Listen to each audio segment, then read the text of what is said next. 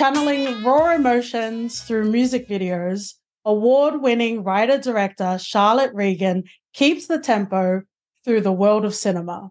Scrapper follows a grieving child thrust into adulthood and a father in over his head. Scrapper is in select Australian cinemas September 14. Charlotte, thank you so much and welcome to the For Your Reference podcast. Thank you so much for having me. Having you holding us, like there was a lot of feelings in this film, and I'm very excited to talk about Scrapper, especially Lola as well. But I kind of want to start off with music videos, and I guess the nature of the music videos that you were making. Did the journey of capturing music videos to directing a feature film feel like a natural sort of progression for you? I don't know. Like, I think I found, like, even with this film, Yeah. like, we did some press the other day and everyone was like, how was it directing Harrison? And I was like, oh, like, with music videos, you like stand on a rooftop with like 50, rappers like stood there up, like not wanting to act, and you're like, please guys, could you just look a bit happier after the video? And they're like, what, bruv? So once I feel like it's a great you gotta be rapping, you gotta stay staunch in these streets. Keep that moody face. Yeah. You gotta keep the fingers in ideal pointing position. So Paris is very, very chill in comparison and very willing to. And you've worked with Harrison before, right? Yeah. We'd worked together on a short back in the day, a slightly dodgy short that we don't talk about, but yeah. Okay, yeah. That's like, it's the Voldemort. It's the Voldy. We don't talk about it. Yeah. It's a bit of a question that's a bit unexpected, so I might leave it for later in the interview. But there's a lot of music video turned feature film directors that I just want you to percolate and have a little think about later on in the interview. But it's so cool to understand your context. And I guess coming into that context, you talk about Scrapper being a joyful story about working class worlds, right? So you're on an estate, it's set in the estate. I'm from Western Sydney, so I'm all the way in the other place. But even watching the film, I'm like, I've seen Georgia before. I've seen Ali before. I've also seen Jason before. I've dodged him. But, the world felt so real. And I guess because we are talking about class, there are definitely sort of like similarities as well. What was it like being able to, I guess, stay true to your own experiences that, there's the hashtag struggle, but there's a lot of joy as well? Yeah. It was always the most important thing to us when we were kind of developing the story is like working class people are allowed to be like joyful and they're allowed to be funny. If anything, like hardship, I find breeds more humor than anything. Like dark humor is kind of my favorite brand of humor, innit? So I just didn't want them to be defined by their hardships or their trauma. I wanted them to be defined by like who they are, like what they love, like what they enjoy doing, their beliefs, and that came from everything from the cinematography to the production design to just like letting people, exist in that joy, I hope. Yeah, and I think it's kind of like that test of like when you meet new people and you make a joke that maybe is a bit too far, I'm like, oh, you're not my people. You just like, you don't get it. Yeah. No, it is the ideal like dark humor setting in it where you drop a dark joke and you're like, oh no, like. And I think it's also one of those things of like, it isn't until like later in life, if you can afford therapy, if you have great people in your life, if you can enjoy little luxuries where you're like, oh shit, like I've been through it. Like I continue to be through it. But like as a kid, you're just out and you're living. Yeah, proper. The world you're in is the best world possible. Do you know what I mean? You don't like think, oh, I have less than other people. It's actually only when like, it's like you say, it's only like when I came into the film industry and then I met so many middle class people that I was like, oh God, my upbringing was a bit different, isn't it? Because these lot are talking about a different kind of upbringing to what I know. But so I can never decide if it's like were our upbringings like harder, or is it the lens of this like middle class perspective that is, like making it feel that way? Do you know what I mean? And the judgment of being Yeah. in these spaces that we feel like we don't belong. Speaking of people that you've met throughout the filmmaking world, shout outs to Molly, the DOP for the Yeah, film. icon. Yeah. Yeah. In a Wachowski Matrix sort of timeline, I did have a chance to speak to her about how to have sex, but this will actually come out before that, I think. But it's so good to be able to meet you, and she seemed great. You seem great. Like, it must be such a great sort of creative space to be in. Yeah. Molly is one of my best friends in the world, and we were friends before we started working together, which I think you don't get with many collaborators. And it's like incredible. Like I think her film is like fucking incredible. Like, and she Yeah. is an incredible, like, just creative. She can do any role and she can smash it. Do you know what I mean? But it's amazing, kind of doing the journey side by side. Like, oh, just text her whenever, or she'll text me when we're experiencing something, and we often find it's something both of us have had to navigate at some time, and it's incredible having a friend who you can talk to about that, for sure. Oh, that's great. Well, I guess let's go back to Scrapper. I want to talk a little bit about the tone of the film, and I think that comes to what we've already been talking about as well. I think because I guess we had Georgia as the center, I was expecting it to be a bit more like, I guess what I'm trying to say is there were some scenes that were more of like a slow burn, or were like they just let the scene sort of simmer into the next sort of scene, which was really cool because you can sort of build that sort of dynamic between Jason and Georgia. But I guess when you were working on the film, how did you decide on what the tone would be? I think it came to us slightly when we set out to do like a joyful working class film, and Mm-hmm. and just like naturally the tone I love in films is like films like The God, or films like Taika's film Boy and stuff like that, I or was like, thinking Hunt for the Wilder People as well, and boy, when I was watching yeah, this, yeah. yeah. He just balances tone so cool, and he's like so down to like take risks, and and even if those risks are sometimes flawed. And I think me and my producer Theo always said we'd rather make like a flawed film that takes risks over like a perfectly packaged film that Yeah, doesn't yeah, do yeah. anything different, I guess. Yeah. So it came from that, I guess. Yeah. Yeah, so it's like a living and breathing sort of energy. One of the core sort of themes that were explored in the film, it was more just an underscoring as opposed to being like the core sort of piece, but grief is explored through this film. And, Inshallah stories about grief are really my thing. Like, I just really enjoy those sorts of films. And I think, through the last few years, all of us have been through some sort of loss. And I know this is a joyful film and it is about a young girl as well, but what was it like channeling something as heavy and also as connecting as grief in Scrapper?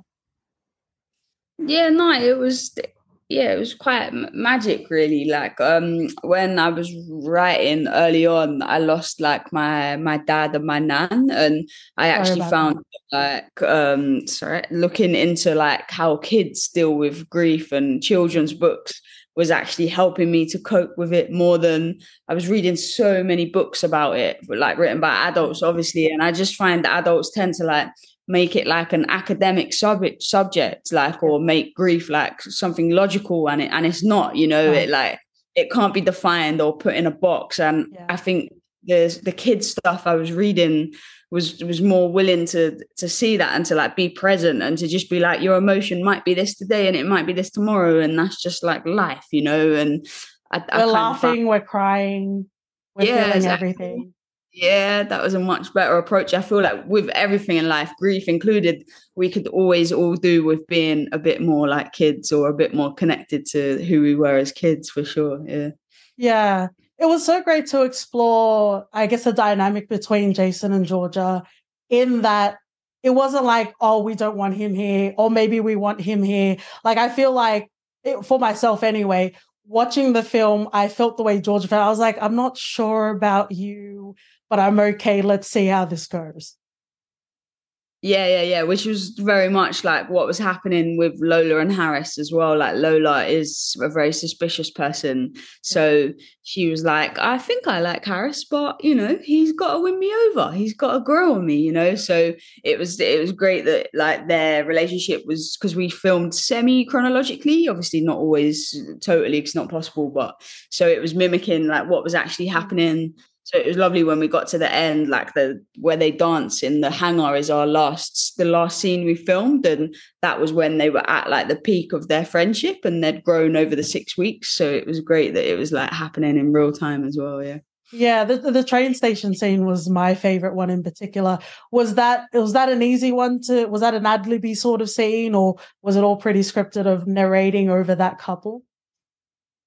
Yeah, a bit of both for sure. Like Lola is naturally a heavy improver, so she loves to improv, Yeah, her and audition tape, right? she's insane. She can just talk rubbish for hours. Honestly, she really Yeah. can. It's incredible. So a lot of that we workshopped that scene. That was the scene we went through the most, like when her and Harris first met in particular. And she brought incredible ideas to it, and so did Harris. They're probably responsible for like most of the good dialogue in the film, I'd say. Yeah. It's such a great insular film, and you just fall in love with everyone. Something that I really loved as well was I don't want to spoil anything, but I guess just the sense of imagination. And we really get to that sort of build up throughout the film as well. Were you one of the kids that had like a really big imagination growing up? No, I don't think so. I was pretty, that didn't have much. I read loads of fantasy books. Like I was obsessed with the Harry Yeah. Potter's, the Lord of the Rings of the world, but I couldn't create my own stories at all. No. Yeah. Well, that's a thing, right? Because it's like you told me there's a dragon on the page, and I'm like, bet. But I'm like, people are imagining things, and I'm like, I don't see it. That's it. Yeah. I think it's that struggle, you know. It's just like we take it for what it is. If you tell us what it is, that's what it is. Do you have any sort of favorite music video turned filmmakers? I was trying to think of some. I'll go quite recent, I guess. I love A.V. Rockwell's film. And what was that film called? 1001. And I feel like yes. that was a beautiful film. And I've seen music videos from A.V. And then Savannah's film Earth Mama. I love some of her short form work back in the day as well. It was incredible. And then we had it was like banging the perfect cinema film we had over here, like Rye Lane. And the director came up like with short form, like commercials, music videos, that kind of stuff. So that was one. How about you? What's your top three? But this is like straight off the dome. Are you sure you're not a rapper? You just had it all locked and loaded. No. What are you saying? Who's some of your gems that have gone to? I always talk about the most iconic opening scene in all cinema, and it is Hype Williams' Belly with DMX and Nas. It's just gorgeous. It's effortless and it's great, but I'm making it about my film stuff, so we'll continue. But I just like, it's just a gorgeous, like it feels like a whole music video, but it makes sense to the narrative. Fair. But yeah, maybe there'll be like a Belly adjacent in the States. Who knows? Yeah. I want to talk a little bit about the Sundance Ignite program, if that's okay. Just for budding sort of filmmakers and creatives out there. Yeah, of course. It is like this incredible space. Like being a part of Sundance in any way is just sick. Like they are legends and the community is incredible. But the Ignite program in particular, like you got to, I can't remember how many it was. I feel like there were 12 of us from around the world, like who were at similar stages in our careers. And just that in itself, like the same thing I'm talking about having Molly as a mate, you know, like meeting people that are at a similar stage to you. Yeah. We all still speak to each other to this day. And that was over 5 years ago that we met, you know, and we're across different countries or whatever. and then you get given like incredible mentors, and just like you only have to ask Sundance to like try and introduce you to someone and they'll be down to try it, you know, if they know the person, they're willing to help, you know. And still to this day, like that was a 1-year scheme, and I still feel like they are a massive like part of my career, and you can give them a shout if there's like something you want to ask. And yeah, it's just sick. It's sick to meet so many mates that are making films and feel so inspired. And then obviously getting the free Sundance tickets and flights banging, because who else at that age can afford to like, yeah, go to the accommodation is spenny at Sundance. So that was a pretty mad experience as well. Yeah. Well, that's what dreams are made of, right?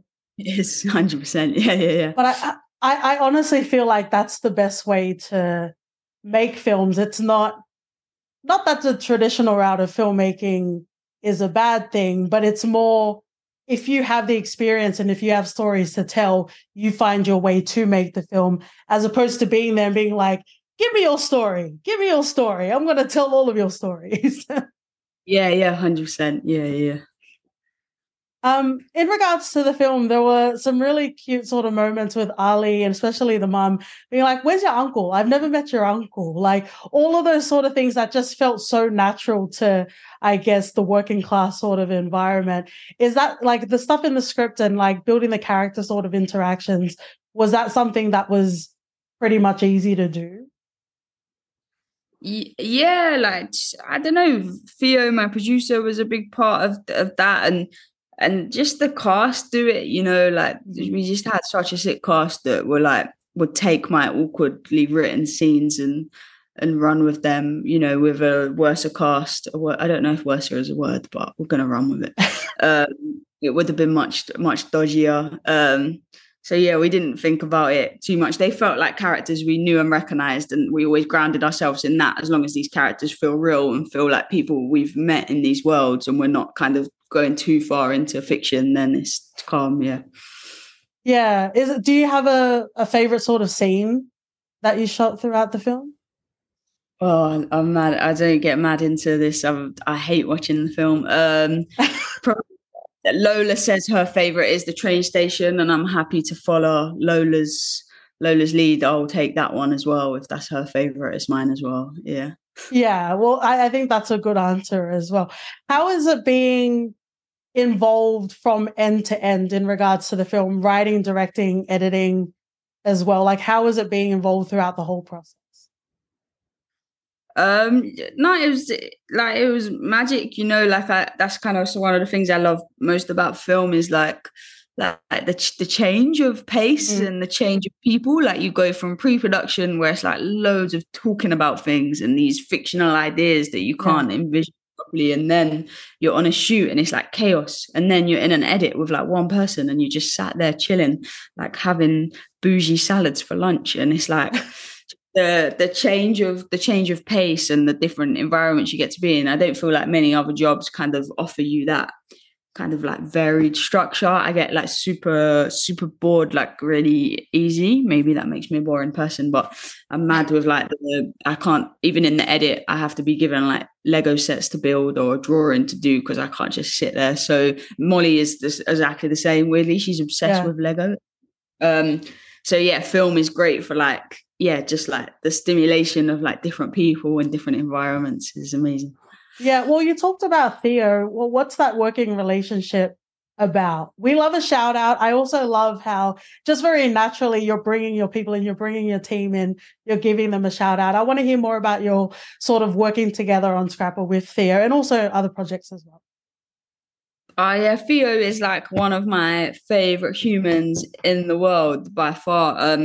I've actually moved into a new flat and he lives 2 roads away from me. So definitely a big part of my move was like, Theo's nearby. I can like hit up Theo if I'm in crisis, you know, like you worry when you live alone that you'll wake up in crisis, and I'm like, Theo will be there. Yeah, he's one of my best friends. Me, him and Molly were very much like a trio of like, we would sit together on nights off and talk about the film, or just not talk about the film but just hang out together, you know. And we still do. We used to do like, we'd call them family cinema nights with the 3 of us. Love it. Theo would pick something super arty, and me and Molly would be, let's just go and see this Marvel film and this banger.